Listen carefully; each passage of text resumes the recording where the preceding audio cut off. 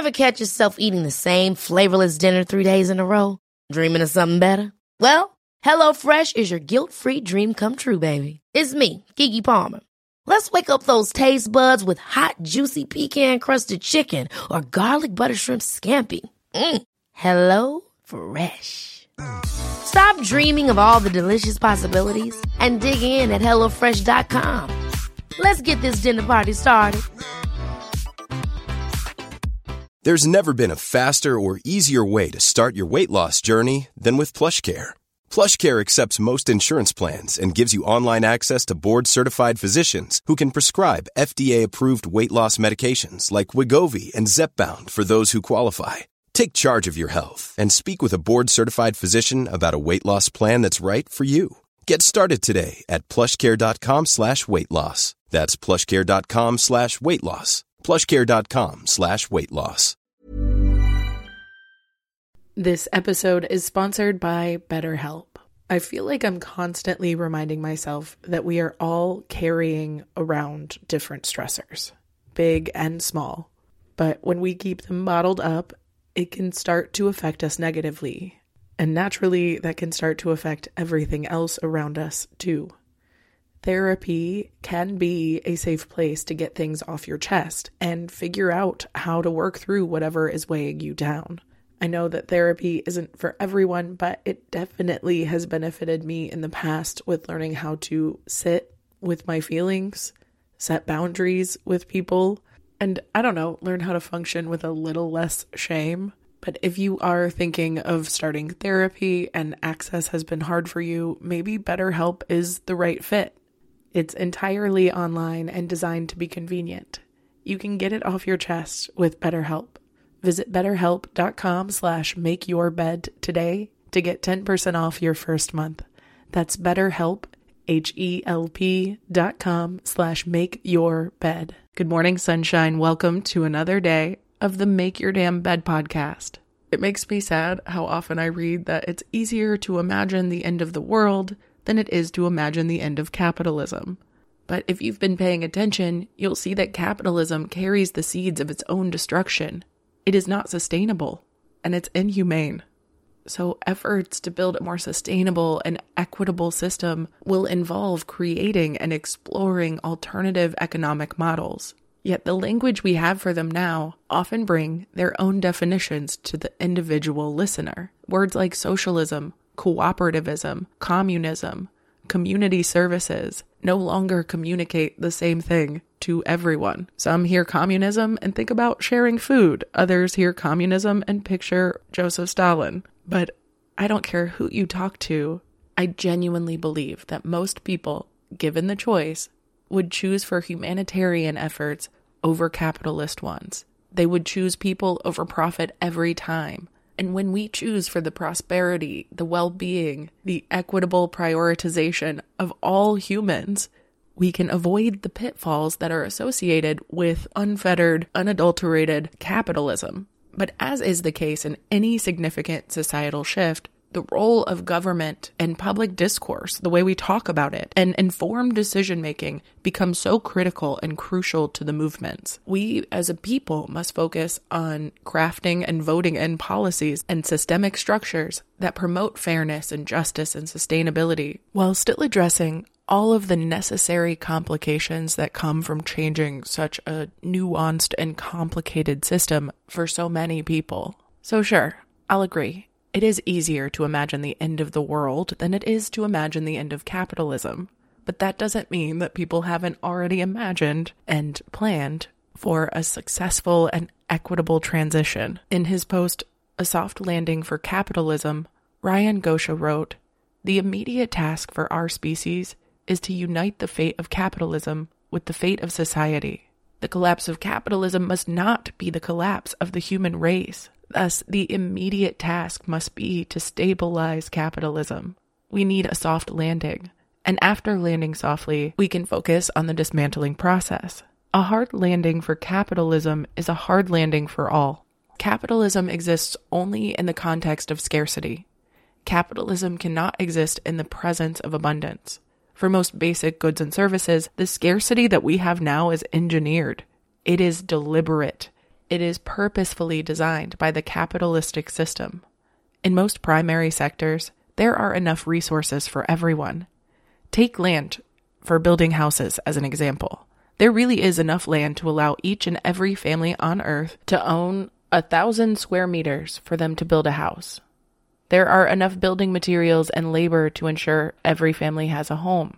But I'll take Ryan's writing one further with a key finding from the United Way that said there are 28 vacant homes for every one person experiencing homelessness in the U.S. And every time I see an unhoused person on the street next to a vacancy sign, it literally and metaphorically makes me want to kick down every fucking door. The point is, though, that scarcity itself is artificial.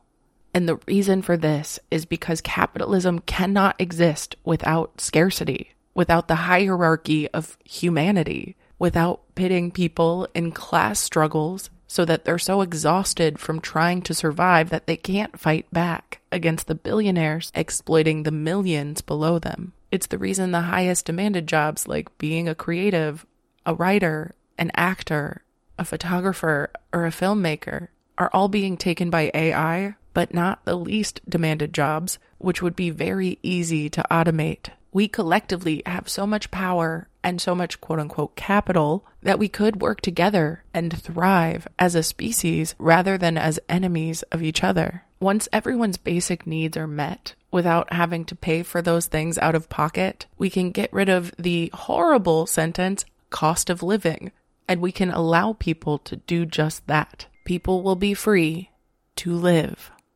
And from there, they will be able to help create abundance in other ways for the community, for the collective, for everyone else. But because this is new and we are establishing something different, we have to keep an open mind. So it doesn't mean that private property won't exist anymore. It doesn't mean you can't have your things. It just means we are reallocating money that is going to things that are not helping humanity can go towards things that do. And under the context of abundance, you can own and do what you'd like to do with a hell of a lot more gusto because you'll have the energy of yourself and your community behind you. I want to quote Ryan again here, who says, "The value we currently create is captured by capitalists, and these capitalists privatize the bulk of human productivity gains. It's not difficult to collectively own the means of production. If it means production has to happen within the confines of a corporation, we, as a collective or globally, can own the corporation. We are collectively already at a point where we have enough technology and resources to escape scarcity in so many of the important areas of life. We've got enough tech and resources to guarantee housing, smartphones, universal education, internet, food, water, and fresh air. We're just not organized in a manner that guarantees things for everyone. Those who are organized and those who have convinced us it's not possible have a vested interest in doing so. And it's not just the key to well-being and equity and sustainability. It's the key to progress and advancement and the future of humanity. If you want people to be innovative, you have to give them the freedom to explore their interests. When people are not burdened with finding their basic needs, it provides space and time and freedom to come up with complex solutions to these complex problems. Because I don't believe it's a human instinct to accumulate profit and not worry about our community. But I do believe that capitalism has ingrained that in us. So when we focus on the abundance we won't be as conflicted by the manufactured scarcity that these bigwig CEO assholes have created for us as a species. The proof is in the scientists who work on things that don't profit them, the artists, the researchers, the journalists, the whistleblowers, the rabbit holes we go down in the middle of the night that benefits no one, especially not our circadian rhythm. But there is some beauty in the current capitalist landscape. It teaches us that superproduction, abundance, and forcing ourselves beyond our wits' end is possible. And by rearranging our priorities to focus on what really matters, it doesn't mean the whole thing has to collapse. It just means we can stop manufacturing scarcity to bolster up 12 fucking people who don't do shit for a living and convince us we're not doing enough for them.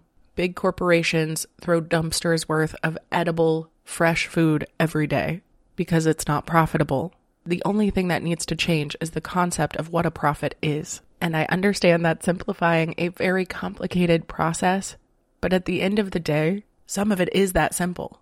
And the complicated parts are approachable without collapsing everything around it. Either way, I love you so much. I hope you have a wonderful rest of your day. And I hope you enjoyed this rant on capitalism. It's my favorite. Talk to you tomorrow while you make your damn bed. Bye, cutie.